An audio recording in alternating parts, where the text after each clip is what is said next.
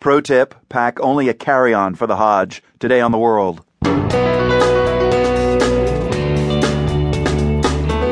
I'm Marco Werman. Almost 2 million Muslims made the trip to Mecca this year for the Hajj. One of them was New York Times reporter Dia Hadid. I would describe myself as a total Hajj rookie because I definitely overpacked for a pilgrimage. Also, amid the destruction in Syria, a group of volunteers called the White Helmets tries to save the wounded. A new documentary about them was made using footage gathered by the volunteers themselves.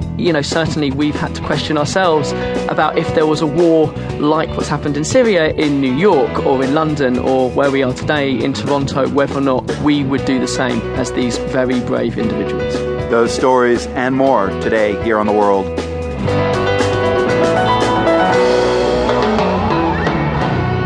Thanks for being here. It's Thursday, but in Saudi Arabia, it's not just any Thursday. It's the last day of the Hajj, that important pilgrimage to the Saudi city of Mecca.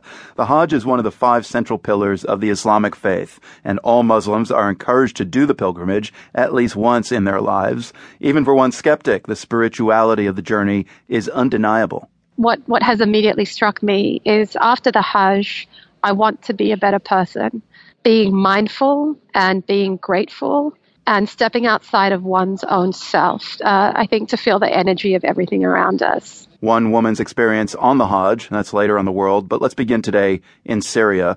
The ceasefire brokered by the U.S. and Russia seems to be holding in parts of the country. It's better news than we've heard in a while, but there are plenty of reasons to be concerned about the ceasefire succeeding in the long run. The World's Matthew Bell has the latest. First, the good news. Things have been relatively quiet in Syria, even in parts of Aleppo that have been through so much fighting in recent months. This Free Syrian Army fighter told Reuters that the truce was holding in Aleppo. People were leaving their shelters to go shopping, walk around, and even the kids came out to play. It's like we're reliving our childhood, he said, and getting a taste of our beautiful world. But this is still Syria, so there's bad news as well. United Nations officials said they have trucks loaded up with humanitarian supplies ready to go into besieged areas, but neither the Syrian government nor rebel groups have done their part to guarantee safe passage for the aid convoys. So one way of saying it is that grown, well-fed men still prevent us from coming to the real relief of civilians, women, children, wounded in besieged and other areas. Jan Egeland is the coordinator of the UN Humanitarian Task Force in Syria. He told the BBC today that things are getting even more desperate in places like Madaya, near Syria's border with Lebanon. People there are on the verge of starvation, and they're facing a meningitis epidemic. Rebel-held parts of Aleppo are also in need of food and supplies.